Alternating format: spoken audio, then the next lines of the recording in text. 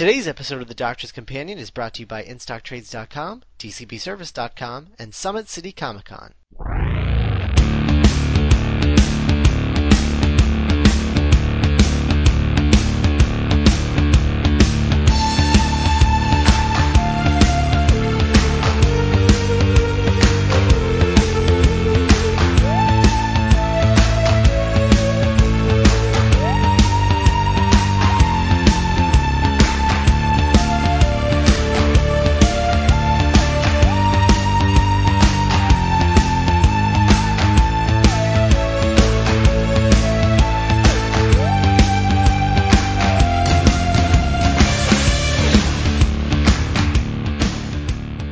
Hello and welcome to another episode of The Doctor's Companion. This is episode 48. I'm Scott Corelli. And I'm Matt Smith, but not that Matt Smith. And this is the last episode of the classic stuff before we get into New Who again, with Randy returning as co-host. Oh, it's bittersweet. No, I don't think anything has ever been this bittersweet for me, personally. Wow, that's high praise. Yeah. I really love watching these classic episodes. Of course, I've got my homework from you to watch during the break. Oh, yes. We'll come by with spotlight reviews when we come back. We'll see what you got done. But, okay. Yeah, that's my homework for you. But yeah, that's there's a lot to look forward to with the Matt Smith stuff. So I'm 7 weeks of Moffat goodness. I'm definitely looking forward to that. So Matt Smith will not be far from everyone's hearts. It'll be a good time. Yes. God, what an egotist. Go on. We're recording this after actually recording the bulk of this episode, which we'll be getting to in a minute. But we had Alan Kistler on as a guest co-host for our discussion of The Deadly Assassin. And when we recorded with him, we wanted to get down to it and get everything out. And then we kind of just talked with him for a while after the show was over. So we're this is late, and we're getting kind of loopy at this point. Which is good, because I'm much funnier when I'm loopy or not. Yeah. He described it. He went and saw the Spider-Man musical and described it to us, and that was good times. Yeah. It was memorable. It was interesting. Yeah. But we want to get business out of the way, so this is a reminder that we're from the website GeekShowEntertainment.com, where we like geeky stuff, and occasionally we talk about geeky stuff, like Doctor Who on podcasts like this one. We also talk on movies, but that's a different podcast. That's another podcast. And I forgot to edit the script. Oops. Oh my god. Geek Show Entertainment. I really hope this isn't your first episode of this podcast. Geek Show Entertainment is a podcast network that has new episodes released every week for shows that include The Doctor's Companion, as well as Movie Night at Geek Show, Have You Met Ted, Queen Witch, A Couple of Geeks, and Geek Show Soundcheck, and Super Geeks, as well as The Geek Show with Scott and Matt, which will premiere June 1st and be the new flagship podcast for Geek Show Entertainment. You can listen to all those episodes and podcasts by streaming them on the website or subscribing to the shows on iTunes. Also, you can go to the website and join our community by commenting on episodes or articles that we regularly post on the site. And if you've listened to any of our shows and you like what you hear, even if you don't, help us out by leaving an iTunes review. iTunes reviews are the best way for people to find our shows and decide if they might be worth listening to. You can also let us know how we're doing with comments, concerns, and suggestions by emailing the show at tdc@geekshow.us.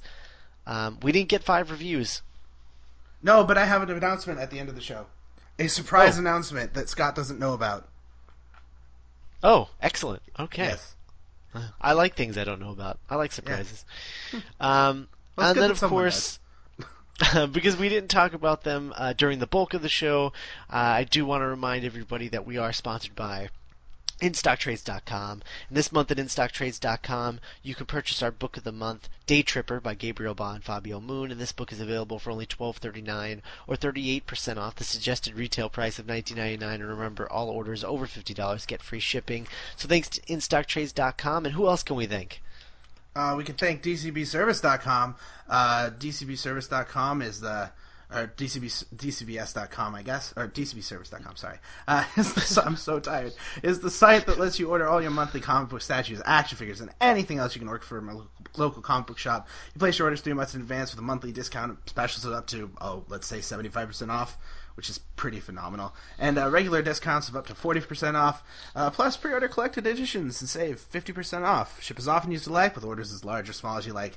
And you only pay $5.95 flat rate shipping, which is just great. Thanks to DCBService.com for supporting this episode and all the things that we do at GeekShowEntertainment.com. So there you go.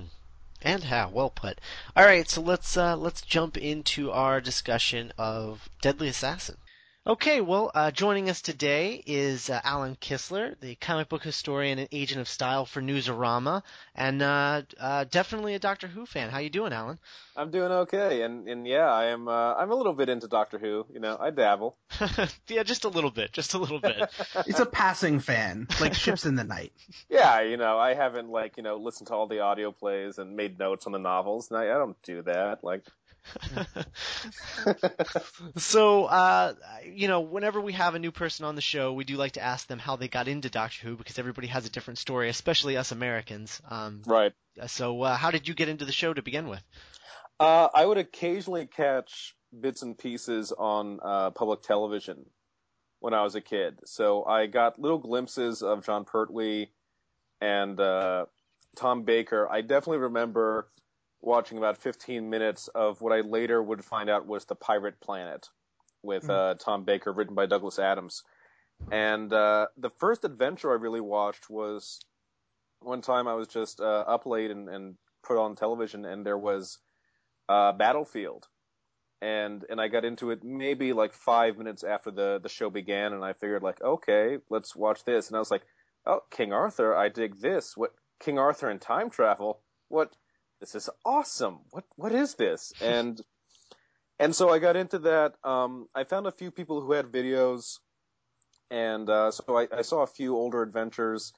It wasn't until a little after the Fox movie came out that certain things online came, such as Napster and the rest, that I started finding people who basically were putting up older adventures to download.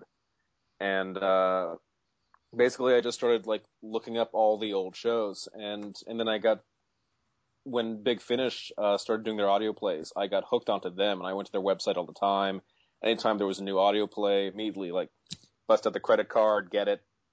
And and it just I loved it, and started meeting other people who, this guy had 4 of the novels, and this guy had 5 other novels and stuff, and I love a multifaceted universe, so I just wanted to see all corners of this, and what evolved from what, and, what ideas actually started first in the books as opposed to the TV show, or, whatever. And yeah, fast forward, and it's part of what I do now. Yeah, and you do one of those great annotations, and I think you've only got one more left before the new series starts, right? Right. We put up about a week and a half ago. We put up the Sarah Jane crossover that Matt Smith did, Death of the Doctor, and this week I'm putting up the Christmas Carol, right in time for the new season to begin. Mm-hmm. Yeah, and I've been loving those. So you've been doing a great job with those. Yeah. Yeah, I love the Sarah Jane one. I think that was probably my favorite, because that was, I don't know how much time you put into those, but it shows. Yeah, no. It's definitely something where I'd never do it all in one sitting because I'll go insane. So it's definitely something that I put aside time. I will have 2 or 3 sittings for this episode. 6 something. It's the Pandorica, yeah. Right, it's the Pandorica. I'm gonna put a few sessions into this, whereas the Lodge are I might be able to take this in one sitting. Mm-hmm. Mm-hmm. But no, I love doing them because I love rewatching the episodes, frankly, and having a productive excuse to do it. And it's especially the Sarah Jane one. I mean, that touched so many chords. I thought it was so sweet. I actually thought Russell T Davies did a great job writing for Matt Smith. And it actually made me feel better about some of the things that bothered me about End of Time, which is always good. And so yeah, I'm already started on the Christmas Carol, and again, it's just fun, looking up, trying to remember, okay, when did he mention this before? Isomorphic controls. Well, I know he mentioned it twice at least. Did he mention it other times? And da da da da. Mm-hmm. And where can people find those? Those are on GorillaGeek.com. And if you don't feel like navigating through Gorilla Geek directly or doing a search option, I also have on my website, KistlerUniverse.com, under the label Geeky Annotations, are links to all the Doctor Who annotations I've done. Oh, nice. Sweet. Nice. All right. Well, we are here to discuss the seminal Doctor Who story, The Deadly Assassin. Yes. One of the like ultimate classic episodes of the entire series run. And so before we do that, of course, as per usual, Matt, what do you have for the lots and lots, I'm sure, of background and significance for this episode? Well, let's see. Alan, you're also an expert, so feel free to jump in if I miss anything. Sure. But let's see. Deadly Assassin. It's interesting because this is only our second time discussing the Robert Holmes, Philip Hinchcliffe era of Doctor Who, which is the first 3 seasons of Tom Baker. So it's a Tom Baker story. Let's see, what's the most important thing this does? I think the most important thing it does is Time Lords. This is the Time Lord story. Time Lords before this, they showed up in War Games, Three Doctors. There were bits and pieces Time Lords in Planet of the Spiders and Terror of the Autons and Right. Genesis. But this is the one where the Time Lords, like, they get uniforms, they get outfits, they get costumes. We get Gallifrey, we get Time Lord Society, we get Regenerations, we get the Eye of Harmony, we get Rassilon, we get the Matrix, which will appear in every Time Lord story after this. So it's most important for that. It's also the return of the Master after the death of Roger Delgado. He brought in a new guy, Peter Pratt, I think, and they brought him in and did something really cool with him. It's a solo adventure. The Doctor does not have a companion in this. He would get Leela after this, and this starts right after he leaves Sarah Jane in one of the most heartbreaking companion departures I think there's been. That What rips else? me apart. Excuse me? That goodbye, that just rips me apart. Oh, when she's walking away from the TARDIS and she looks like a child. Oh, God. Oh, so good. Oh. What else? What else is important to this? We also meet Barusa for the first time, which I only remembered because Barusa's a jerk no matter what incarnation you meet him in. Like he's a jerk here, he's a jerk when he's the Chancellor, and he's a jerk when he's the Time Lord President, both times. I'm surprised when I see the Time Lords who aren't jerks, frankly. Like, I just kind of assume that they're all, these manipulative jerks. Yeah. They're kind of douchey a little bit. Yeah. What else? I think that's it. That's just a real big Cliff Notes things. We'll go into more detail as we go through it, but it's also interesting. I think this is the first story we're talking about in our discussions of the old stuff, which is written by who I call the late great Robert Holmes, and I worship at the altar of Robert Holmes. I think personally for me, best Doctor Who writer of all time. I mean, people will say Stephen Moffat, and I think Stephen Moffat's really good, but Robert Holmes, dude, like that guy, like if you look at the breadth of material he did, it's just incredible. No, Alan, I'd you know say, what I'm talking about, yeah. yeah, I'd say Robert Holmes definitely has to be up there. I mean, you can always criticize the classic adventures for certain things such as pacing or God knows budget. But Holmes, just his adventures always are really solid. Like even the parts that lag, just as you're about to complain about it, something exciting does happen, and so you just kind of forgive it immediately. And he's definitely got that sense of imagination, like Yes.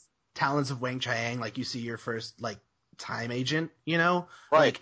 He's not. The thing I love about Robert Holmes is I always think of him as like a great storyteller, but he's still a nerd. Like you can tell that he's just a giant geek at heart. Oh yeah.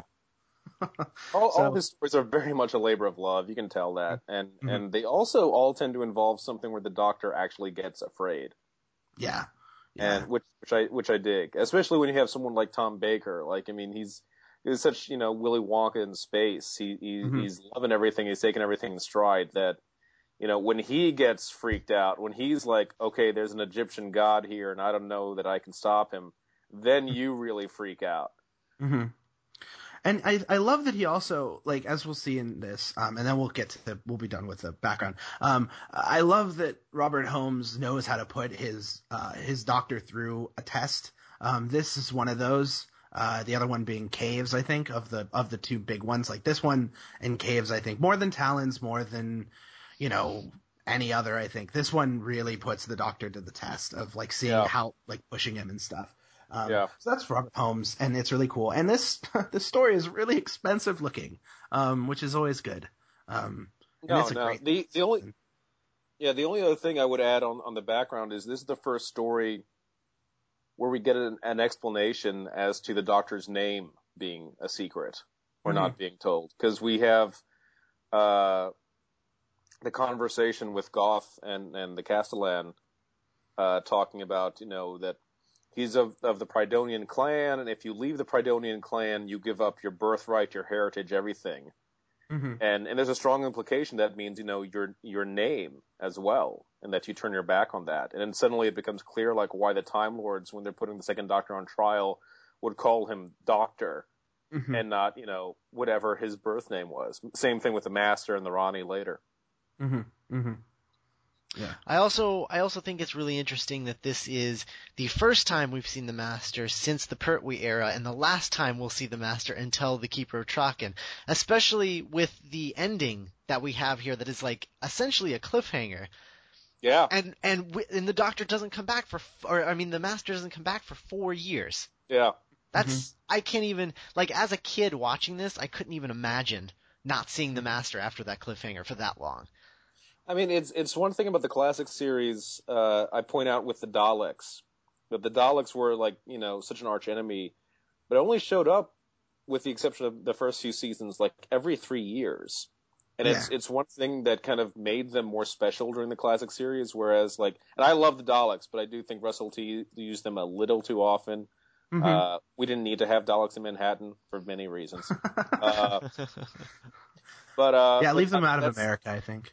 Yeah, but I mean, like, it's something that really hits you with the old series of, like, holy crap, you just had this dangling idea of the Master's there, and we don't see him for years until we find out what he did next, and that's just kind of awesome to me, like, you can just imagine, like, what if, we had seen the Great Regeneration into John's Sim. And then 2 seasons later, we saw him as Saxon. My brain would explode. Like what? Like that equivalent of what it would have been. Yeah. I can't even imagine what that would be like. Although, like, that would make, like, that's one of my problems with the Keeper of Traken, though, is, like, it's almost like he's been gone for too long. Like, he's been gone for 4 years, and they kind of bring him in with no explanation, and then kind of waste him, in my opinion. Sure. But yeah. So there's background and significance. Let's talk about this. All right. So I want to stay, like, right off the bat. This is my second time watching this, because Alan, in case you didn't know, like, I'm kind of a newbie to the classic stuff. Right. So at least, with my today brain, I watched a lot of it when I was a kid, but I don't really remember it. Sure. But yeah, the rolling prologue, at the beginning, right off, you're just like, oh, this is something special. Which, I think that's kind of a brilliant, way to start this, to just right off the bat make your entire audience, kind of stand up and take notice that this is going to be, a monumental episode. Yeah. Yeah. It immediately says, pay attention. Mm-hmm. And also just sets up, like, this is a Time Lord story. This is not a story where our hero is a Time Lord. This is a Time Lord story. Mm-hmm. Definitely. Mm-hmm. And it's also kind of in the vein of, like, those old school, like, radio serials, or not radio serials, but, like, early television serials, like Buck Rogers or something, or even Star Wars homaged it, but, like, the opening crawl, it very much feels like that. And granted, this is pre-Star Wars, I'm pretty sure. This is like 76 or something. Yeah. So we're dealing with, again, Robert Holmes doing something that's really clever. By the way, I'd just like to point out, anytime I can laud praise on Robert Holmes, it's going to happen. So, so know that as we go through it. So there you go. But, yeah, it's one of those things that it gives it a very epic feel, like right off the bat. And in a way that, like, the rest of the season, like, I'll talk about the season as a whole later on in the show, but it definitely feels completely different, to the point where, like, the first time I watched it, I was like, what? But yeah, I agree. Yeah, and I can see the brilliance of Holmes, like, all over the structure of this serial, because we've talked about some of the structures of, other serials, and how, oh well, you could have cut an episode here, you could have cut this out and that out, and this is kind of dragged down too long, and this is repetitive. But in this, every part feels completely different from the one previous. Yeah. And all builds toward a conclusion that is genius. I mean, the structure of this is just so well done. No, I mean every part is a chapter. It's a piece of the story, and they have the cliffhangers aren't just cliffhangers; they're endpoints and opening up to a new set of circumstances. You've got part one is Doctor's back, and part two is oh crap, Doctor's on trial. Part three is the Matrix, and then part four is what do we do now? Here's the real threat. Mm-hmm. And that's one of the things that I think is really strong about this. Like, if you look through it, like, most stories, and I'm not the first person to say this, but I know I've heard it very recently, but, like, most stories will go through, like, a part one will just be, stuff happens, whoa, cliffhanger. This is nothing like that. This is like, there's, like, the Doctor lands on Gallifrey, he's suddenly attacked, and then all of a sudden he's like, I have to stop the President from being assassinated. And it's very specifically going through the story, very structurally saying, the Doctor's trying to stop the President from being assassinated, going up to that cliffhanger, which is of the president being assassinated. And it's like, you can watch something like Spearhead from Space, and Spearhead from Space is very specifically like, who are the mystery people? Okay, the second time is like, oh, these are the Autons. The third time is about the Autons' guns, and the fourth time is about the Autons attacking. Like, this is very much like that. And I think that it's to Holmes's credit that he was he's easily the best of the classic writers, but mostly because he just knows how the structure goes, and he plays with it, like, constantly in this. The cliffhanger, which to me is one of the best of the Tom Baker years, if you ask me. Like, that first episode cliffhanger, like, you get to it and you're just like, what happened? Oh no! Just like, oh gosh. And it's resolved so well. Also, I haven't seen much of this TARDIS interior, but seriously, good God, it's beautiful. And, like, I love that one. Why do they move on to that, like, clinical interior, like, in later seasons? Yep. Water damage. That set got horribly water damaged. And so you have, one of the adventures, Leela, walks into a control room that is much more like the older ones and the clinical ones, and she's just like, where are we? And he's like, oh, this is the secondary control room. I had the TARDIS redecorated, and they just move on. It's only around for this season, but, like, every time they go in this place, it's really good. It's like, it's gorgeous. Oh, there's just so much character, and it's oh god. It's actually when he finds it with Sarah Jane, he reveals that that's actually the primary control room. That the other control room that the first three doctors have been using is one of the secondary control rooms. Mm-hmm. Yeah. Interesting. And I think it's like my one problem with Talons of Weng Chang is they never gave this a nice send off. Because the last you see it is in Robots of Death, where he's explaining to Leela how the TARDIS works. But it's so gorgeous. It's like the wooden. Whenever I talk about Gothic TARDIS, I always talk about this one, not the Paul McGann one. But it's so good looking. And it fits in, like, when you watch it, you're just like, okay, it's one of those things where, like, Philip Hinchcliffe, the producer, has such a specific vision of the show. And, like, this TARDIS just screams that vision in a way that no one ever played with the TARDIS control room before or after this. And it's such a shame. And it puts you more into mind of, this is not Star Trek. This is a bohemian adventurer. Mm-hmm. This is some bohemian alien. And so his ship looks like it could be, a back room of a museum or the drawing room of some gentleman's club or something. Like, it's just this kind of chill little corner with multicolored windows. Yeah. and it's so good looking. Mm-hmm. It's beautiful. I was so happy that he spent a majority of part 1 inside the TARDIS just because I didn't want him to leave. It's pretty. It is so pretty. It's super gorgeous. Yeah. I mean, I've you brought up the Paul McGann interior, and I can see other than like obviously the spatial differences, I can see like a lot of similarities in the design between the two. But yeah, his is much more Wellesian, whereas this is more of a gothic TARDIS. But man, I love both of those TARDISes. There's just so much character. Yeah. They look like a living space. Right, exactly, which I really want the TARDIS to look like that. Which is interesting, because I was reading some person at some point, it might have been the Radio Free Skaro semi-daily blog of like going one episode at a time, but like someone was saying that the old whitewashed TARDIS room works really well in black and white, but once you put it into a color context, slap some J&T in there, it just becomes not as pretty. But this throws up like every sort of like color palette, and it looks so good on television in the ways that the other ones just kind of don't. Right. Right. Well, I mean, I think it absolutely works in black and white because, who knows what color those walls are. It's just a strange place they're hanging out in. And even though it was, clinical looking, you at least had some little bits of character, like you had a strange easy chair and the hat rack and, the ceiling. The ceiling, you kind of got away with it. Whereas, you get into J&T, and it now looks like a spaceship, and it's clearly a travel machine, but it's less homey.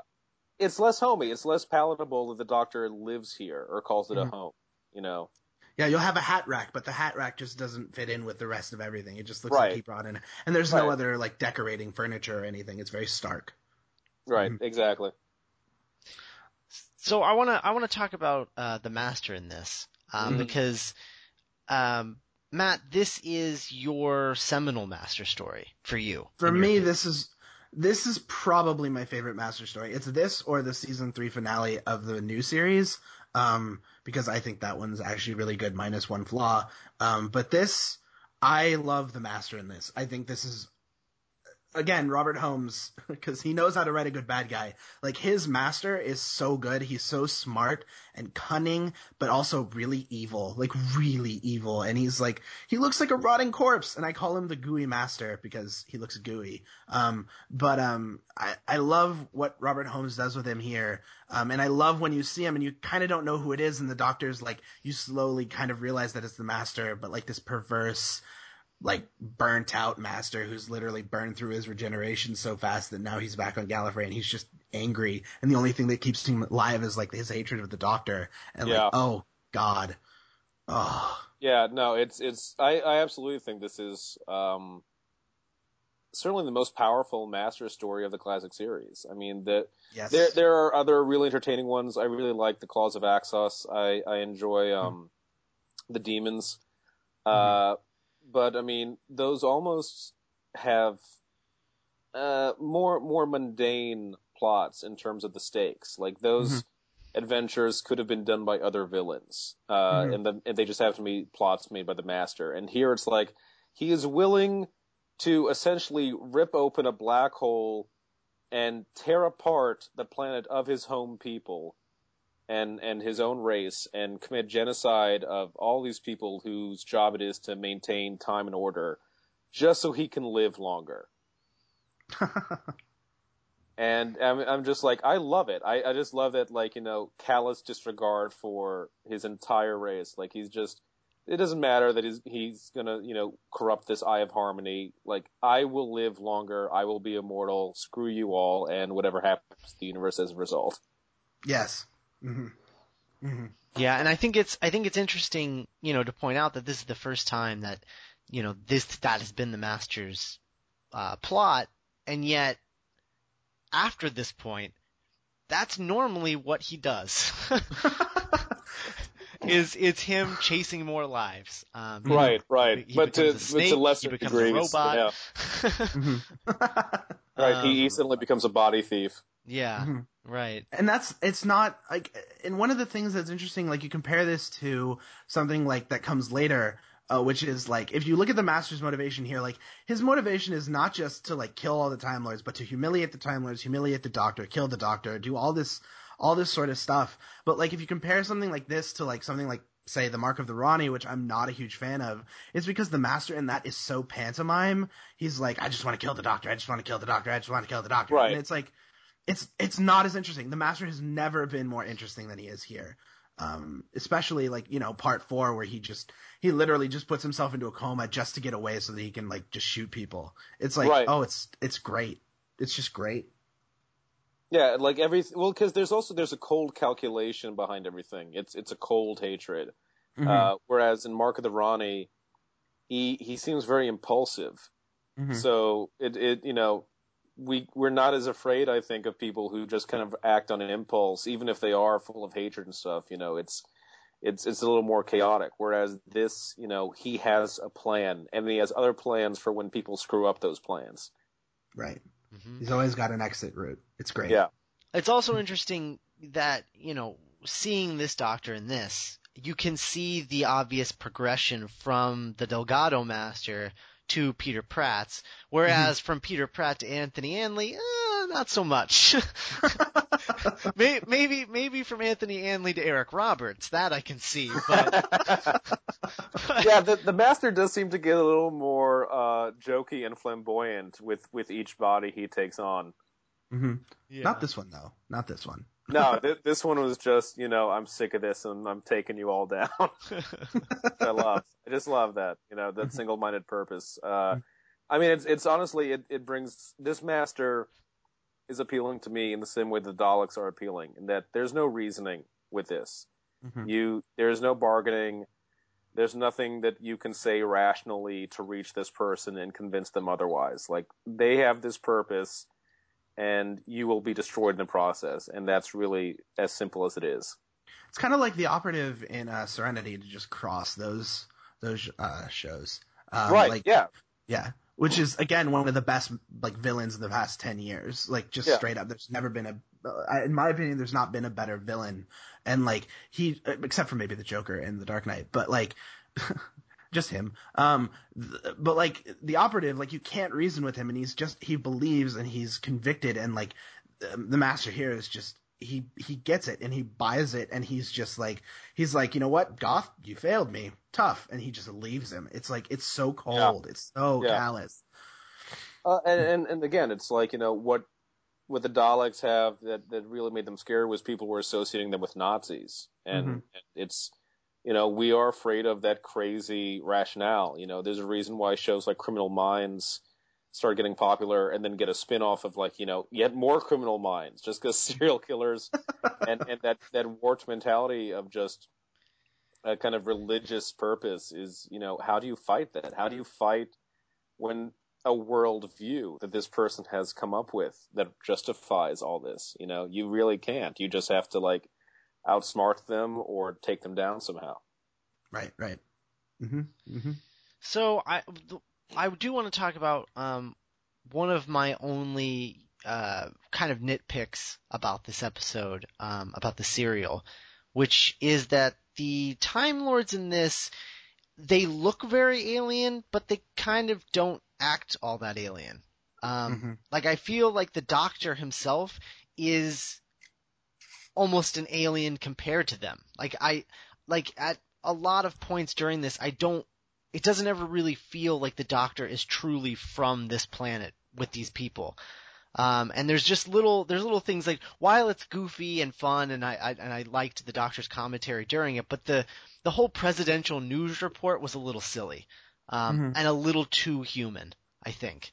But there were a lot of moments on the planet where the Time Lords didn't really act like the alien adversaries that they were in the War Games, where those Time Lords truly felt like, they were coming from a different planet, and you were getting all of this information about this alien race that the Doctor comes from.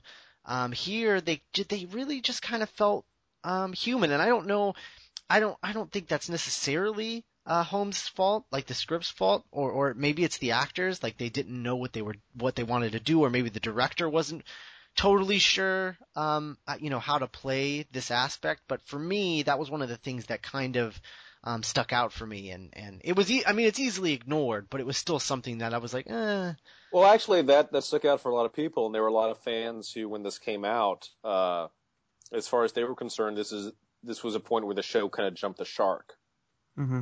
That had made to their minds that Time Lords were now basically Britain on another planet. With houses and chapters and lords and such. On the other, and then there were other fans, and I agree. The TV report is probably the weirdest thing about it, and it only like makes some kind of sense when you realize like Time Lords are the noble classes of Gallifrey. They are not all of Gallifrey. And especially like if you start looking at, other books or the audios, they talk about that there are other time travel powers out there, other time travel races. So it sort of makes a little sense there, but you don't get that information within the context of this adventure. And, it would be different if it were, some holographic projection or something that had a little more majesty, but really you have a guy who looks like he's got a microphone talking to a camera. And is doing, the CBS World Report. So I can totally see how that comes off a little funky. The Doctor's behavior against them in general, I think it's one thing to remember, like, the Doctor is, a rogue and a renegade of these people and someone who never quite fit in by his own admission. So that actually made sense to me that, these guys are all, Anthony Stewart Head had the best quote about it, like dusty old senators, compared to this bohemian adventurer who, he was a grandfather and still decided, you know what, I'm going to steal a TARDIS from a repair shop and just leave. I think, from my thing, I don't mind it. I think that it's one of those things that is more pronounced in other stories. I think it's more pronounced in The Invasion of Time, which is even more mundane. Right. Because they're nothing like these people. Like this to me, I agree. I think that, like, I agree in the sense that, the Time Lords and the War Games are jerks. But that's also because they're shrouded in mystery, and you show the Time Lords here. Like, what I like about it is Holmes makes an effort to show something that is seemingly utopian, but is far from it. And I think that it's one of my problems because I'm not the hugest of Tom Baker fans. I think he's good, as I've said on many other podcasts. But I think that his interpretation as an alien stands out, especially when he's with the Time Lords, because he's nothing like them. Which, I get, it fits in with the idea that the Doctor is an alien and doesn't really fit in anywhere, which I do subscribe to. But at the same time, like, it doesn't really fit with the Time Lords themselves. And I understand why he leaves, but, like, it doesn't, it leaves in the interpretation's idea that he's being an alien for the sake of being an alien, which is fine. But I don't know where I'm going with this. Well, like, one thing on that note to keep in mind with Tom Baker is, Tom Baker, and part of it was how he regenerated. Well, the other Time Lord Ken Post said, this version will be a little more erratic. Whereas when you see the second Doctor and later the sixth Doctor with the Time Lords, and even the fifth, Peter Davison, they all seem to fit in a little bit more. They're still not people who subscribe to the Time Lord mentality, but you can see them that they're part of the same community. And Tom Baker, like, he was an eccentric version of the Doctor, which stands out. Another thing is also, like, the War Games, we're kind of seeing that from a very limited perspective, like almost only from Jamie and Vicky's perspective. Victoria's. No, Zoe. I'm sorry. Victoria had left already. Happens. My bad. But like, we're seeing it from their perspective, and they're doing this official trial, and they've kind of got their game face on that whole time. Whereas here, we're seeing the Doctor sneak in through the back door, literally, and we're seeing behind the scenes, people, before they put on their robes and ridiculous headpieces.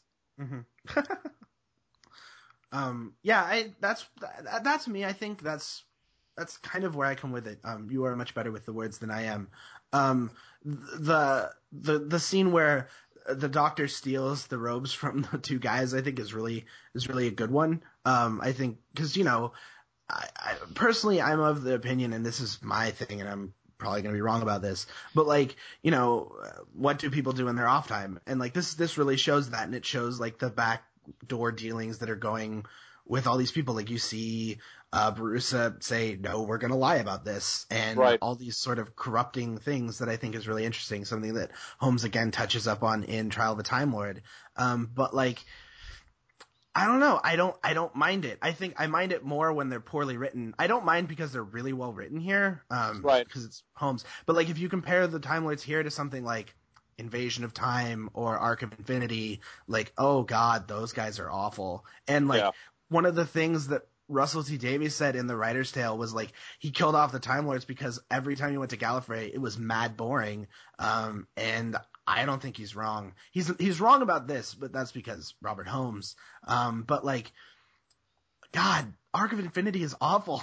It's so boring. And like, No, it is, and it's oh, really sad, especially when you're going to use someone like Omega. mhm, How can you just?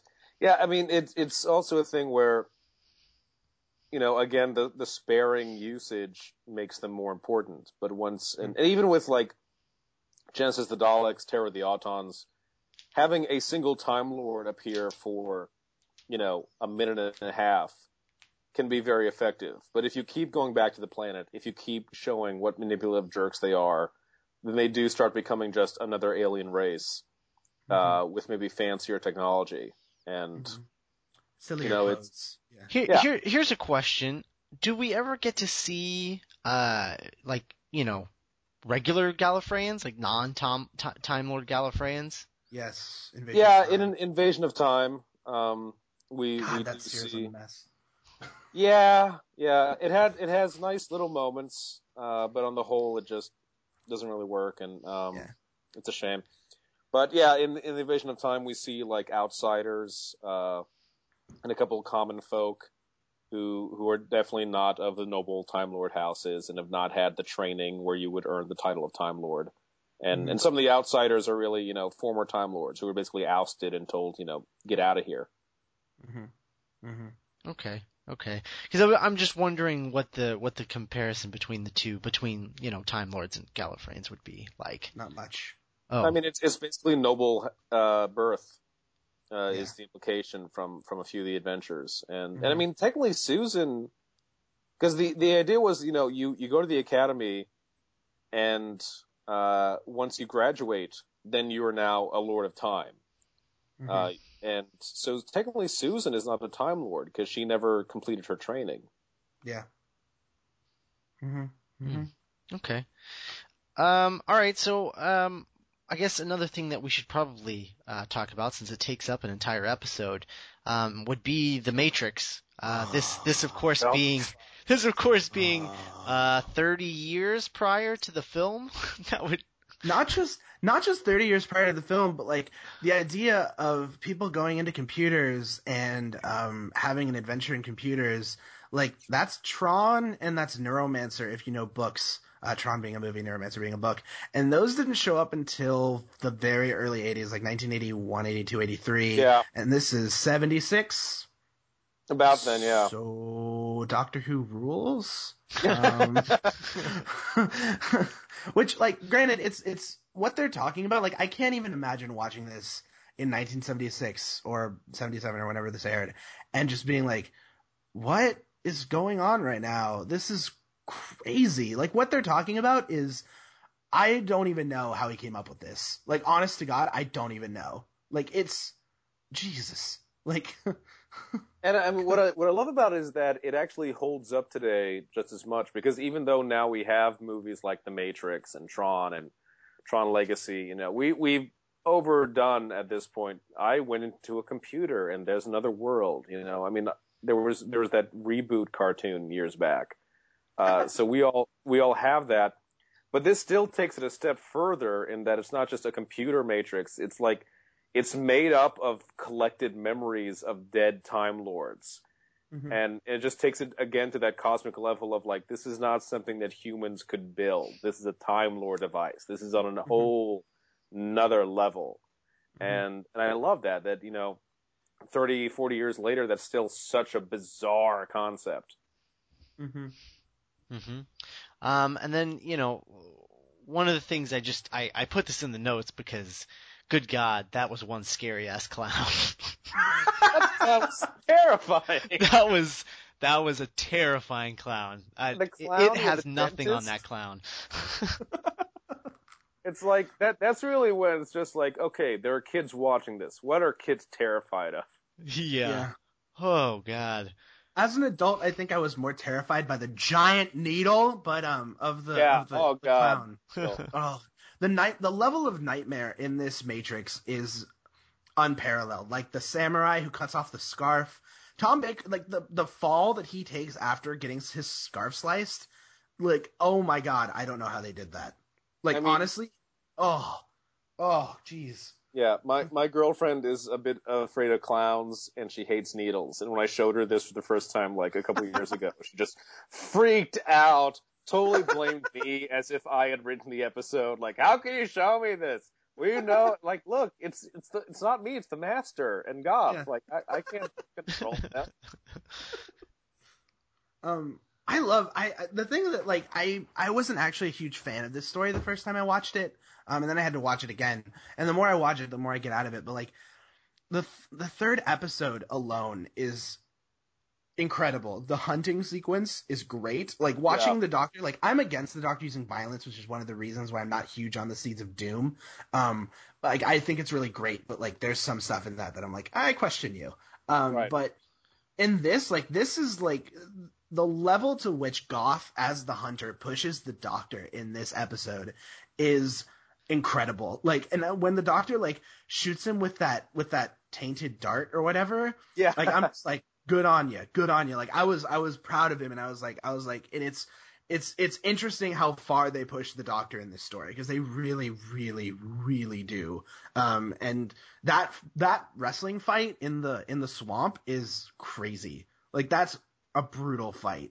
Yeah, Even it that. got them in trouble with Oh, all the parent groups and Mary just like, you're scaring kids. This is too violent for a family program. Like, yeah, but it Yeah, was awesome. specifically that shot of like the Doctor under the water, like drowning. Yeah, That was a little too much in their opinion. right, I see what they're saying, and in fact, I do think that to certain children it's too far. I think that the level, like, because Holmes and Hinchcliffe were going for like I think 10, 11, 12 year olds at this point. right. Which was not what Doctor Who had been. So I think that 10, 11, 12 year olds could handle this, but like come on, like it's not super awful. I've certainly seen worse in Doctor Who. Like Vengeance on Varos, every 5 minutes of that is much worse than this. Oh yeah, Um, you got people being thrown to acid baths in Vengeance on Varos. But I mean, like, I'm also usually of the opinion, is there actually like blood or gore being shown? No. Like, okay, like I think kids. I mean, I was a kid watching Thundercats and Indiana Jones, and you got excited by the violence, like, oh man, are they gonna make it? Wow, whatever. I didn't actually get freaked out unless there's something like gory or extremely bloody. And Doctor Who, once again, even in this violent sequence, really avoids bloodshed. hmm And the only 'Cause time it's there is just to show you the stakes. It's never like, squibs exploding and stuff. Like you see the Doctor bloodied in his leg gets bloodied and then he heals Right, it and then he comes back. But like that's just stakes. It's not like hyper violence or whatever, you know? right. I mean, I mean, even in part 4 when he gets out of the water, his shirt is in tatters, but there's no blood at all. Right. Mm-hmm. Yeah, And it's just funny that parent groups will throw a fit about this in the 70s, and then, in the 90s, those, the kids of those parents become the parent groups that threw a fit about the Power Rangers because they have sparks coming off the front of their chest. Like, oh no. yeah. To be fair, sparks are incredibly violent. Sparks are the most violent of all violences. So, just so we're all on the same page. But yeah, it's just funny. Like parent groups are just funny. The things that they pick to get upset about. But But yeah, the Matrix episode is really interesting because it sort of it has its own plot within the plot of a whole, Yes. even more so than the other three parts that all sort of link together. Whereas Right. part 3 is kind of its own adventure within the grander adventure, and I think that that's really interesting. Mm-hmm. Mm-hmm. Yeah, you could have had that, shown that episode and just told someone, okay, the doctor's landed on some jungle and someone's hunting him. Watch. Hmm. And it could have been its own little mini adventure, and it increases again the stakes and this sense of this kind of epic grandeur, that there are more environments than just one that's being visited. Oh, and the trains. I forgot about the trains. Oh, Oh, I the love trains, the trains. you got the freaking plane with the gun coming Oh. down, like the plane with the gun, that takes you back to the whole like North by Northwest terror of where do you hide? Oh, it's so good. Oh, I love Robert Holmes. Sorry. The other thing that I would mention from the Matrix episode is one of the few scenes that takes place out of the Matrix when the Master sends the Chancellery Guard to shut down the Doctor. And I love the bit where he like walks in and he sees the valve and he touches the valve or he tries to touch it and the Castellan like pushes him away and he goes down and he gets up and the Castellan just pulls out a gun and shoots him for no explanation or reason. Yeah. Like I love that the Castellan is just so trigger happy and he's just like, "Hey!" and he just shoots him. He just wants to be like the Brigadier. Oh God, yes. I'm not particularly familiar with what is apparently the Master's calling card in this episode, which is like killing people and then shrinking them. Oh yeah, Actually, yeah. killing them by shrinking them. Okay.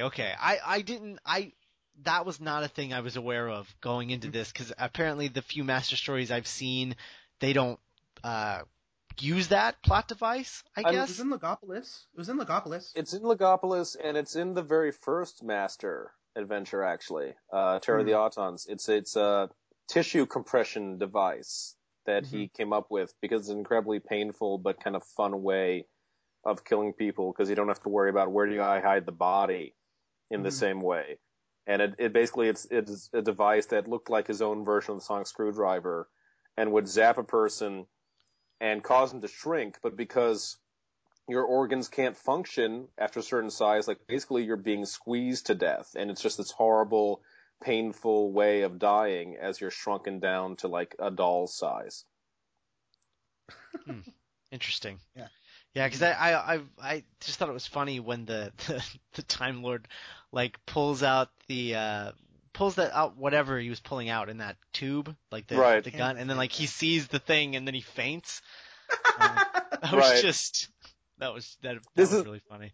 It's again like a little difference of how you present it, because like in Terror of the Autons, when the Master first uses it, they just use like a green screen to show that it was clearly the victim, but now shrunk down. And in this and in Legopolis, they just use a doll. So it's just like, what, the Master turned them into dolls? He just really loves Barbie. He just didn't get to pick up his accessories. Yeah. That's the one thing. Yeah. Well, he does come from the Pertwee era. Pertwee loves True. his accessories and his other outfits. It's actually that scene, the one that with the doll that you see, the little shrunken dude that has the Eric Idle character. I always equate him with Eric Idle, the reporter dude. Because I've watched a little too much Monty Python where he's been like the journalist guy. Right. I always remember the part where he walks out into the middle of the Panopticon and just collapses, and there's like that like broken off spear in his back, and it's like kind of grisly, and then you have like everyone just kind of look at each other like, and then you just smash cut to the Castellan talking like 5 minutes later. Because I think it's funny, but like it's one of those things where it's like I love again the Master in this, like I love that the Master's like just a shadow presence throughout the first 3 episodes, and then by the time you get to the 4th one, you get like the big confrontation between the Doctor and the Master, and like through the first 3 episodes, the Master's just running around setting things into motion as like a shadow. Like you never get a good look at him until like he's alone in the cave underneath. He's really the Master at his best. Oh yes.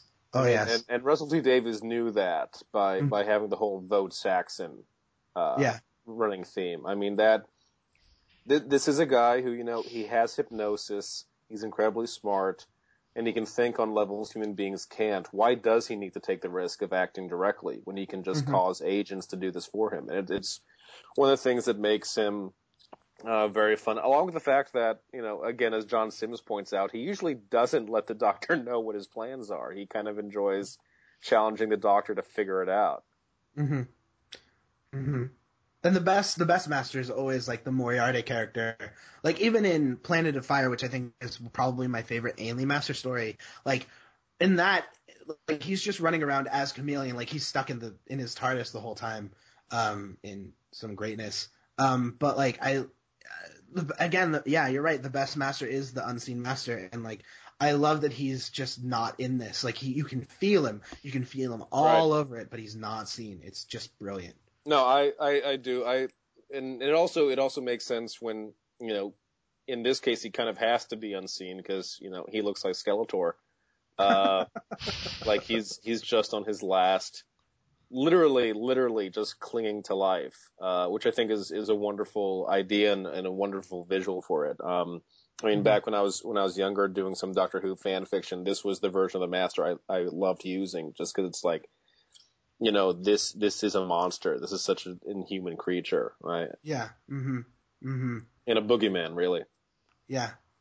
And they've never, like, I love the Delgado Master, but like Ainley ultimately suffers from being a rehash of that, unfortunately. They shouldn't have made him look the same. A huge mistake. They should have not even tried to be Delgado. Like, just create your own master. Like, this to me it's either this or like suit wearing master from, John Sim.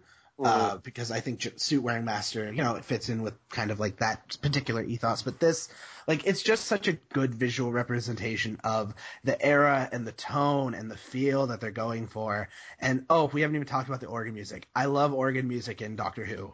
every time the organ music shows up, I'm just like, I'm on board. Pyramids of Mars. Oh god, that organ music's so good. Oh, It's so perfect.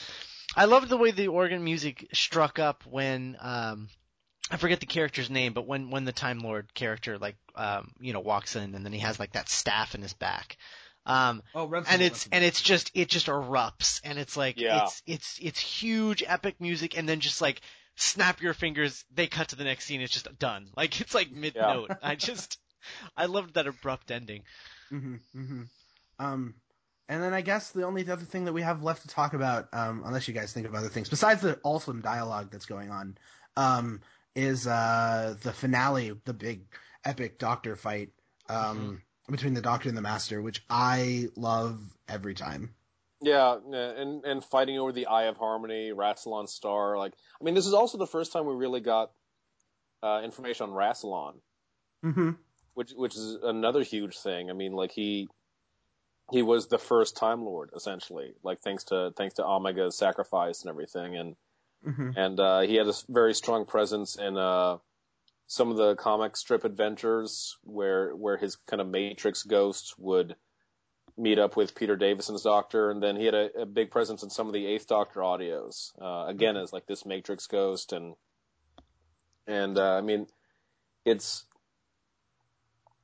it just adds to this whole grandeur, it's not just, okay, here's some weird crystal that they're fighting in front of or something. Like, this is the Eye of Harmony. This is the sole power source of all the TARDIS powers.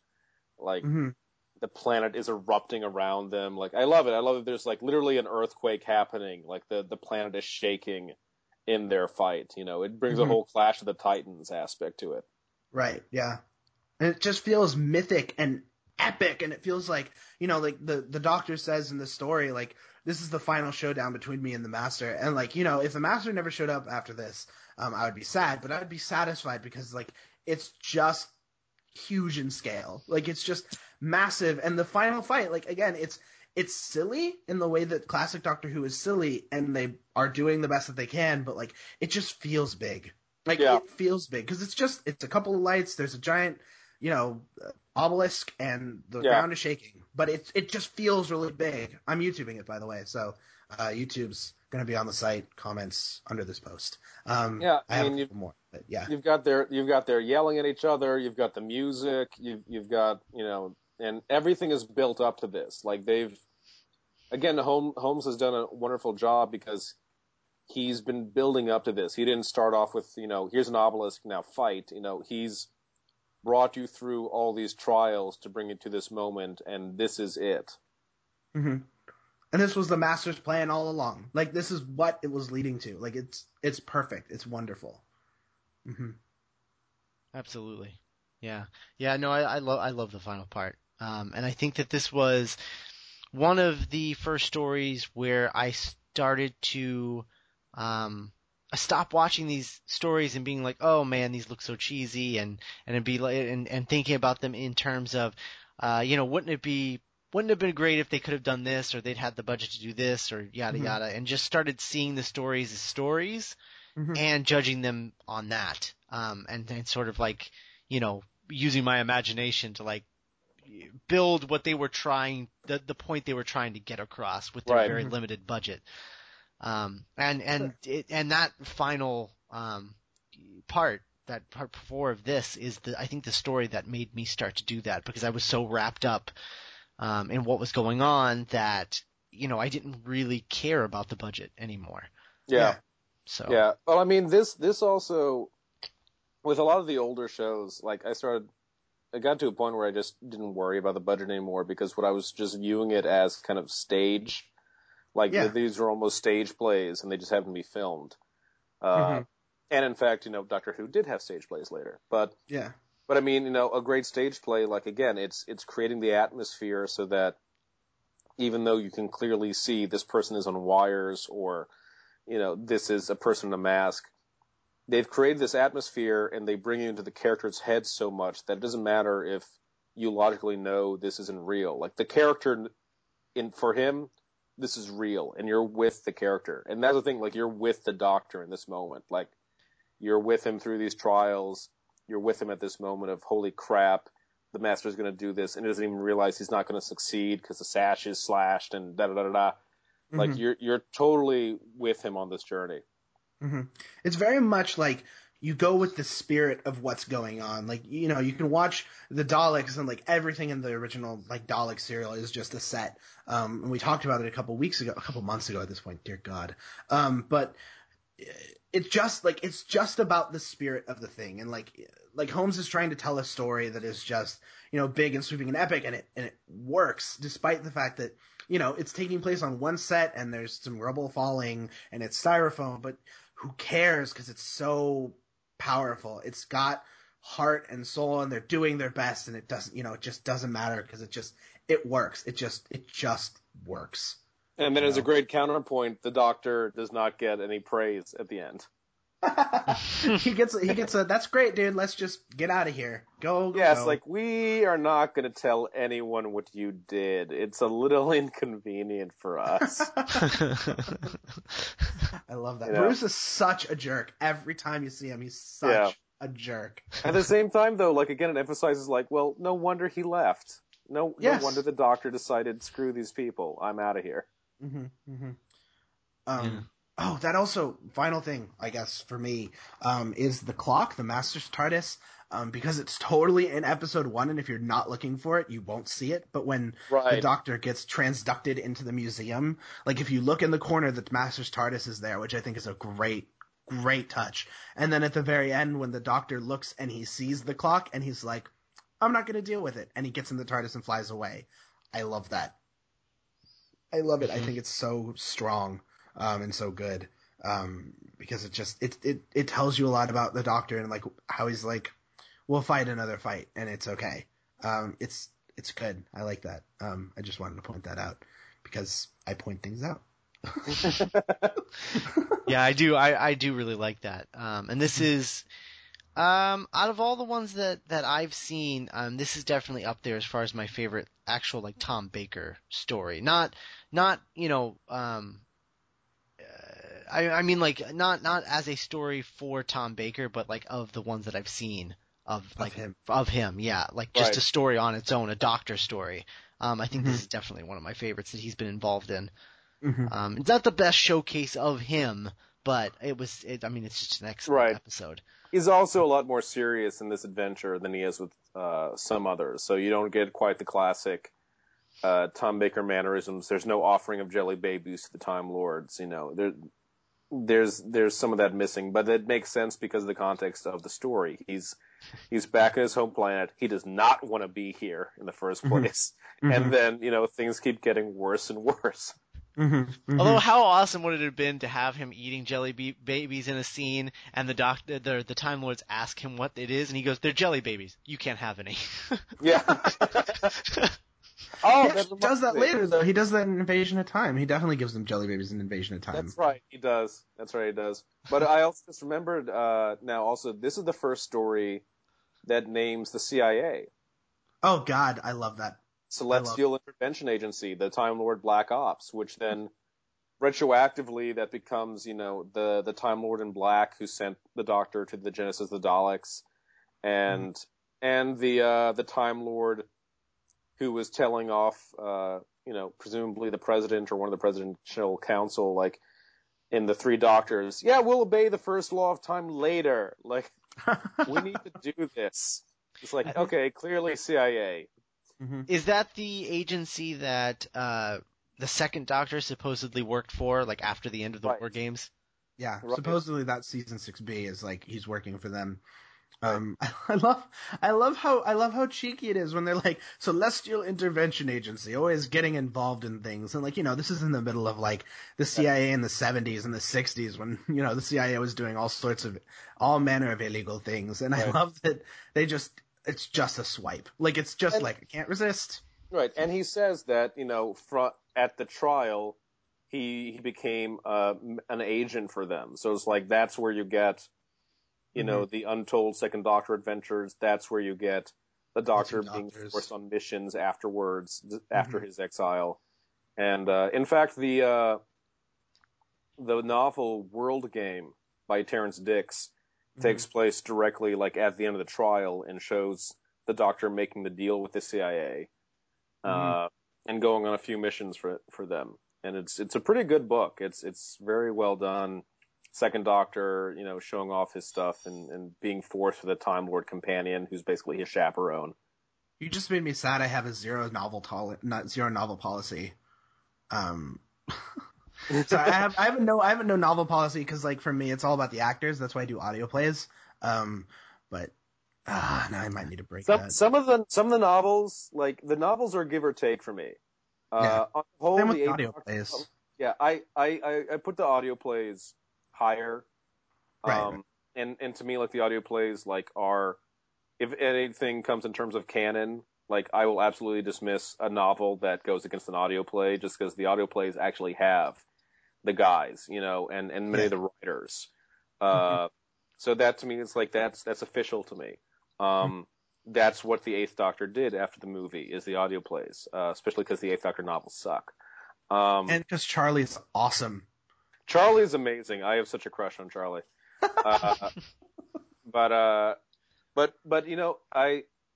there is several novels that I think are really good and really give a whole new understanding to some stuff. There's one great novel I was actually just rereading this weekend, Face of the Enemy, which is the Brigadier having to deal with the Master while the Third Doctor's away. Ooh. And it's very interesting. It involves going back to the parallel world seen in Inferno. Oh, God damn it. Yeah. You just killed it. Now I have to break the policy, dude. You suck. You suck so much. I hate you. You're never invited back. You are never invited back. Story. Oh, God damn it. Yeah. It's written by McKenty, who also wrote The Dark Path, which is supposedly the Master becoming the Master. And okay, that's the one I want to read. So good, and it explains Eric Roberts' remark of I've wasted all my lives because of you, Doctor. The end of Dark Path kind of puts the Master in a situation where you realize if he's going to escape what the Doctor's put him in, he's going to have to die a few times in the process. Wow. God damn it. Yeah. Oh, there are some bad books out there, but there are also some good ones. Yeah, I imagine most of them being fairly throwaway. Much in the way that, like, the audio plays are, we're so tangenting off the Deadly Assassin, but, like, the audio plays, like, I find about 2/3 of them are good. A third of those are really good. Like, the past year of audio plays has been obscene. Like, They really stepped up. oh my god. Okay, Legend of the Cybermen. Yes. Oh, Yes. genius. Yeah. Holy God. Like, holy God. Oh my God. I never thought I would see The Mind Robber have a sequel and would work. Holy crap. Holy crap. That's McCoy at his best. Oh. Death in the oh my God, Death in the Family, dude. Oh my God. Death in the Family, the Klein trilogy. Oh, the Klein. Oh my God. The Return of the Mara. Yeah. Oh my God. Oh, that was so good. And the DVD commentary specials, one-off oh my God. It's been ridiculous this past year. I've been really happy, and I love all the Eighth Doctor adventures. I mean, 1 or 2, they're duds. That's inevitable. Season 3. Yeah. Did you finish, by the way? We were talking on Twitter a couple weeks ago. Did you finish? I'm like 2 adventures behind on the Eighth Doctor, and I really need to get into gear. Oh my! I've been so busy, and then I was going to listen to them last week, and then I actually wound up going to the premiere of the new Doctor Who season. Shush. No, I won't say anything about that. We have talked off mic. Me and Scott are just like, we hate him. We should not have him on. We're just like, shut up, stop it. I hate that I have no one really. I have only like 3 people to talk to about it who were there with me, because it's just like, it's really good. Stephen Moffat has cemented his place in my heart, and finally, yeah. It's wonderful. It's wonderful stuff, and I can't. There was a lot of screaming. There was a lot of screaming of what, just going off, or just like, it's wonderful stuff, and I can't wait for everyone else to see it soon. Wait 6 days, and I'll be all over Twitter, man. I guess the one depressing part of seeing it early for you is that, you don't have those 2 weeks of new episodes now. Yeah, oh, God. I have to, because there are things that happen, and as I'm like, I need to know what happens next, and I've just been stuck in this limbo, which is going to be lasting for 4 weeks now, because it's a 2-parter. So, you've got next week's episode and then the following part, and then finally I will get a new episode, hopefully giving me some more answers. I'm sorry the caviar tasted so good, my friend.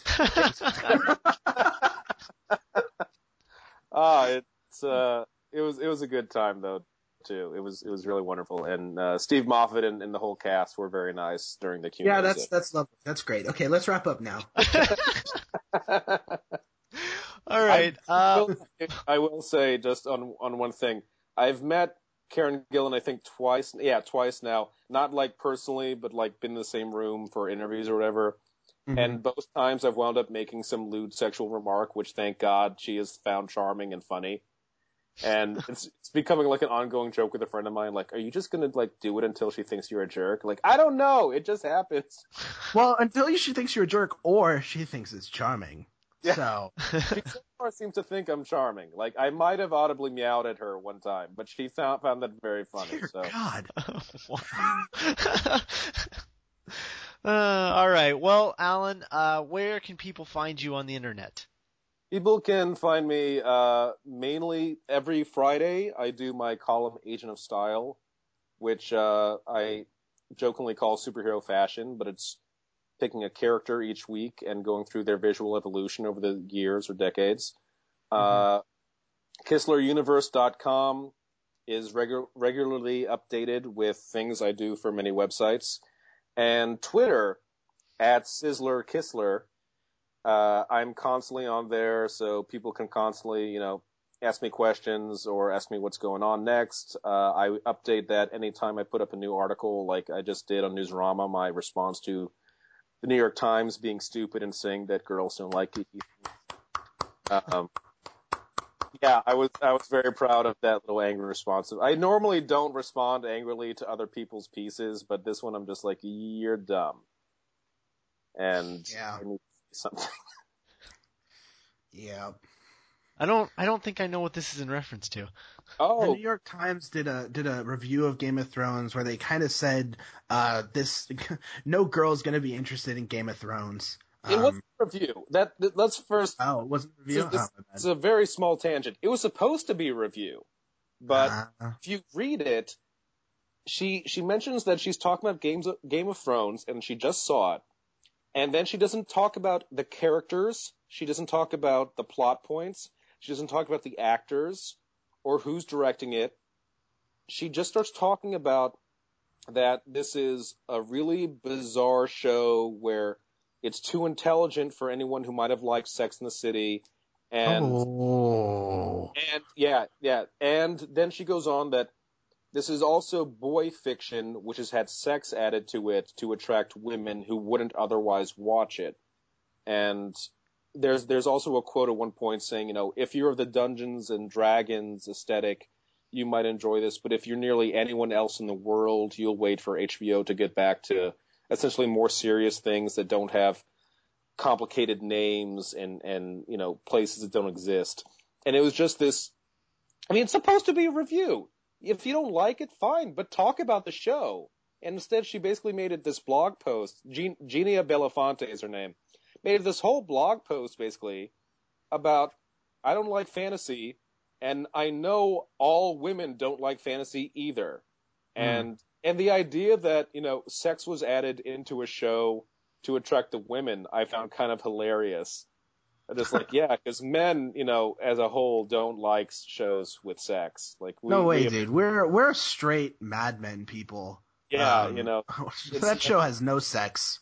It's just and certainly the fact that the books already had a large amount of sex in them had nothing to do with the fact of why the show does. It's so I got angry and grabbed some whiskey and my laptop and I posted up on Newsarama. It's still there. Newsarama.com should be in the main headlines. It's an op-ed piece that says, "Hey, New York Times, geek girls do exist," and it's just my little response to her and this whole attitude that was just ridiculous to me.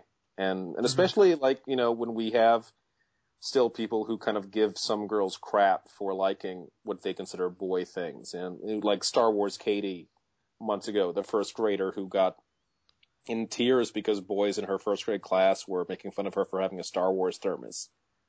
And it's just like, it's bad enough when kids do it. When some adult writing for the New York Times kind of adopts the same attitude, like, screw you. Mm-hmm. Yeah. Well, then you wrote the right thing, I guess. Yeah, no, Yeah. everyone feel free to go read it, and then feel free to write to the New York Times and complain about her. Wow, that's awful, man. I can't even believe that got published, honestly. I can. Had to remove the comments section because so many people were writing angry responses. Yeah.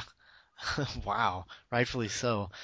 All right. Well, Alan, thank you so much for joining us. I hope that you'll come back. I would love to come back, sure. Okay. Excellent. All If right. he's not carted away by the cops first. Yeah.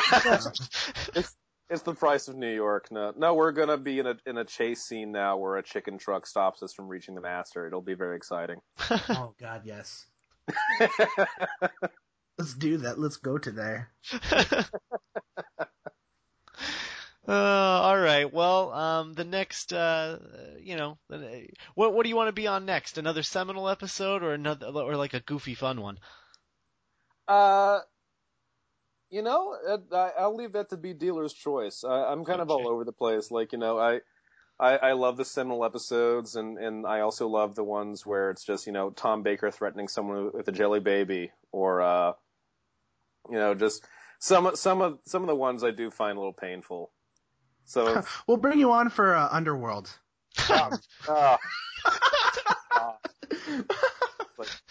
Hey, let's talk about the Happiness Patrol. Oh God.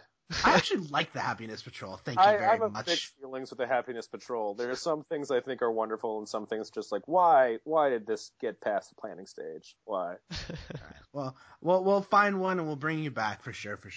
Good deal. For sure. All right. Thanks so much. Thanks, Thank Alan. you. All right, so again, I just want to thank Alan Kistler for stopping by and being part of the show this week. He was a great guest. I hope you guys were all entertained by what is a phenomenal and seminal Doctor Who story, The Deadly Assassin. And if you haven't watched it yet, shame on you. For Yeah, shame. go do it. What's wrong? We Yeah. warned you last week. We warned you. I do want to remind you that we're also sponsored by Summit City Comic Con, which is held in Fort Wayne, Indiana, on Saturday, June 18th. Summit City Comic Con is a comic convention held by our friends at InStock Trades and DCBS, and it's a one-day convention with guests that include Sean McKeever, Mike Norton, Jason Howard, Katie Cook, Steve Bryant, Ian Brill, and I will be there promoting Geek Show Entertainment as well as my new webcomic that will be launching very, very soon. Tickets are only $10, which you can buy on the website at SummitCityComicCon.com or the day of the show. So thanks to them, and I really hope to see some of you there. So drop by and come hang out. We'll go get beers after. Yes, You're drinking. buying. Yeah, not you, but the Yes. other person will buy. Yes. Well, that seems fair. Yeah, I exactly. get all exactly. I get all the beers. Yeah, I get all you the grace beers. them with your presence, and then they will grace you with beer. You're just now. It wasn't enough that you were talking yourself up at the beginning of the show. Yeah. What can I say? What can I say? No. Oh man. Okay. Well. It's not like I'm going to be on here for 7 weeks. By the time I show up again, no one's going to remember. Watch that totally. It's not like these podcasts will exist forever. Oh god, that's going to bite me. So speaking of the internet, where can people find you on said internet? Well, you can find me at twitter.com, or Twitter, I guess, because it's not really .coms anymore. You can find me on Twitter at Gungadin, Gungadin, and I'll still be there, and you can hear all my Matt Smith talk, I guess, while I'm there. You can also find me at Classical Gallifrey, which is a blog I do. I'm still going to be updating it despite the new series, so you're going to be there missing out if you're not seeing. This past week, I did The Abominable Snowmen, which was a Troughton reconstruction, which was kind of interesting. I had like 200 something screen caps for that, which was a nightmare. Normally I have like 100, but this was like 200, and I couldn't handle it. This week I'm going back to. It's actually interesting that we're talking about the Deadly Assassin because we're going back to the same season, but the first story of the season. It's a Renaissance story, and it's called The Mask of Mandragora, which is the first featuring that Gothic TARDIS, where they actually find that Gothic TARDIS control room. And it's So a pretty. I know, it's so gorgeous, and it's still good in the first appearance too. It's a great story, and I'm really looking forward to seeing what comes out of that. That does not mean that I've written it at all. So look for that. Look for other stuff. I know I have a Davison review coming up, and all through the month of May, and some into June. And when we come back, I'll still be there until it's done. Golly. You can find me at geekshowentertainment.com, of course, on my other podcasts. Geek Show Soundcheck. Last week we talked about, we had a spotlight on a band called M83. And this week we're doing another spotlight episode on the band They Might Be Giants. And then after that we're getting back to another 4 weeks of new music. So that's I'm definitely looking forward to that. I've got all my picks. I'm very excited about them. Also, I do a show called Movie Night at Geek Show, which is where we review a movie each week. There's 3 hosts: myself, John Pavlich, and normally Nick Jimenez. Though filling in for Nick Jimenez for the foreseeable future is Matt Smith. Hi, Matt. Wait, what? Yeah. Oh, I guess I could do that. Sure. Well, you already are, so. Yeah. True. Um, so if you want more Matt Smith, that's where you can go during the break, during the Doctor Honestly, Who why break. would you want more? Let's be honest. Come on. Now he's trying to be humble. He's trying I'm to very win everybody bipolar. back. I'm very before bipolar. Yeah. So yeah, Movie Night at Geek Show. This week we'll actually be having 2 episodes. One for The Good, the Bad, and the Ugly, which was supposed to be last week, but we just could not schedule it. And then A Hard Day's Night, which is our listener pick. for this month, and it's yeah, should be I'll be interesting. watching it soon. I'm sure Yeah, I'll have thoughts. I'm yeah. gonna be honest. I still have to shave my chest from all the hair that grew from watching Good, the Bad, the Ugly. Like honestly, I'm like a hairy mess up on my chest right now. So there it is. Well, that'll happen. That'll happen Yep. with that Yep. movie. I don't know. A Hard Day's Night. I hear that it's a legitimately really good film. Netflix claims I'll give it like 4.8 or something like that. Wow. So yeah, yeah. And the Netflix Wow. gods are rarely wrong. Yeah, they're pretty smart, especially when when you've done as much like movie and TV rating as you and I have. Like Yeah, it's. exactly. So that's high praise from Netflix. So here's hoping. Hmm. And then, of course, you can find me at twitter.com/Scott Corelli if you want to follow me on Twitter. And then I'm also on /Scott Commentary, which is where I live tweet a film from time to time. I haven't done it very often lately, but You should do that's one of your because I Doctor have Who no time. homeworks on Scott Commentary. Mm, good I call. know. Good call. I know. Good call. I'm good. I'll be Yeah. doing that. I'll be doing that. Maybe I'll do all of them. Oh, I would love that. Yeah, I think I will, actually. Good call. So yeah, if you want to hear me talk about uh, you know classic Doctor stuff while the Matt Smith is going on, then there you go, Scott Commentary. So yeah, check that out. And then of course, Geekin' This Week doesn't exist. 'Cause- Every time, it's so funny. I'm not joking. I legit laugh every time we mention that it's over. Not because I um, hate it, because it's kind of funny.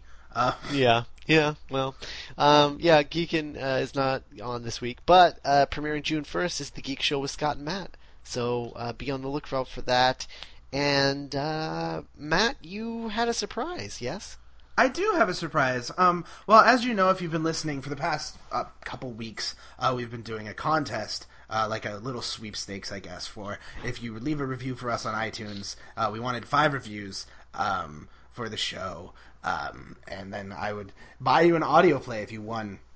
Well, we didn't get 5. We got 4. And there were 4 very good ones. I enjoyed all of them, especially the one that slammed me. That was actually really funny. Although my girlfriend didn't get it because she hadn't listened to the episode yet, which was funny. So she was like, "I don't think that guy was being kind to you." And I read it. I was like, "No, he was." Um, so I'm so sorry. I got distracted by the thought of people bashing me on the internet, which I seem to not mind. Yet. So we got 4, and I feel it's not fair to the people who left the reviews and did a good job because they were all so good that I actually just now randomly selected of the 4 people who left reviews. I picked one. And that winner actually is Marie17, who left a lovely review. So Marie17, if you're out there, email us, and we'll get into contact about how to get you your audio play, which you rightly deserved. And if you want to still enter, the contest will still go on, but it won't come back. I won't announce a winner until we come back. But I felt bad, so I guess we'll take another 2 or 3 more reviews, maybe 1 or 2 or 3 more reviews, and if we get some, and when we come back, I'll buy you a second audio play. And Why the don't people we? who are Why don't already we entered. just? Why don't we just say like enter like as many people can enter as they want because we want more reviews. So not 1 or 2, just as many people, and then of the new people and the people Who have already who entered. didn't win this round, all those people will be put into a new raffle when we come Okay. back. Right on, right on. So leave a Yeah. review. You're going to be entered. You're probably got a good chance of winning because this 1 in 4. It's not bad odds. So leave a review. Doesn't have to be super long. Just something that says how you think we're doing. We like 5 stars, but they don't have to be 5 stars. And you'll be entered in to win an audio play. Although Marie let's be 17. honest, if you give us anything less than 5 stars and you win, you will feel guilty. Yeah, yeah, You yeah, know you will. You know. yeah. So you might as well So just give us 5 stars. I'm just saying. yeah, yeah. Also, I have a lead pipe in my hand. Don't know what it means. It's just there. So Marie17, you win. Get into contact with us. Email us. Tell us it's you. We'll have a verification process, which won't take very long because it's hard to find out how you are who you are on iTunes. But I have a way because I'm clever or something. And we'll get you your audio play of your choosing. And when we come back, I'll tell you what you chose so that you all can know and enjoy. So there you go. That's who wins. Marie17, congratulations. Very proud of you. And thanks to people who left reviews because I'm very excited to hear more. So yeah, there you go. All right, Matt. The podcast will miss you for the I 7 weeks hope you'll so. be gone. I hope so. But Matt Smith will continue in spirit. yes, next week the impossible astronaut. Finally. Finally, indeed. I can't wait. I cannot wait. Yeah, so next week Randy will make his return to the show as co-host, and we'll be talking about New Who for 7 weeks. Yay! I'm so excited. That's the only reason that you guys could get rid of me on this podcast. and in the off season, I'll be. Well, what? Sorry, I forgot. I was going to list what our next 5 stories are. Sorry. Go for it. Our next 5 when stories we come when we come back. So in June, in early June, we're going to come back with 5 stories. We're going to come back with a Pertwee story called The Curse of Peladon, which is, oh my god, so good. It's one of my absolute all-time favorites, because I like to come back strong. The War Machines, which is a Hartnell story, which has not aged well. A 10th Doctor story called The Idiot's Lantern, which I'm sure you've all seen. God, I'm not crazy about that one at all. No, it's not good. Terror of the Zygons, which is a legendary Tom Baker story, featuring the Brigadier and others, which should be cool. And then Scott's going to breathe a sigh of relief. We're coming back to some more Davison. We're going to do Forward to Doomsday. Thank God. Yeah. So I've been we're dying. Davison drought. Sometime in July we'll get the Forward to Doomsday going. So that's our next 5 stories. So go ahead, try and find them, watch them. Come back, we'll be talking about The Curse of Peladon, The War Machines, The Idiot's Lantern, Terror of the Zygons, Forward to Doomsday, and many more awesome, fun things to come. Yay! Fun things. I like fun things. Mm-hmm. Yeah. Speaking of fun things, The Impossible Astronaut next week. I will talk to you next week, guys. Matt will not.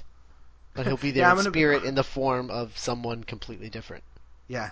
And I'll Who also be on movie night. So if you love me, go listen to movie night, for God's sake. No, seriously. All right, guys. It'll be cool, pumped, excitement, Impossible Astronaut. Yes. Yes, Impossible Astronaut next week. All right, guys. See ya.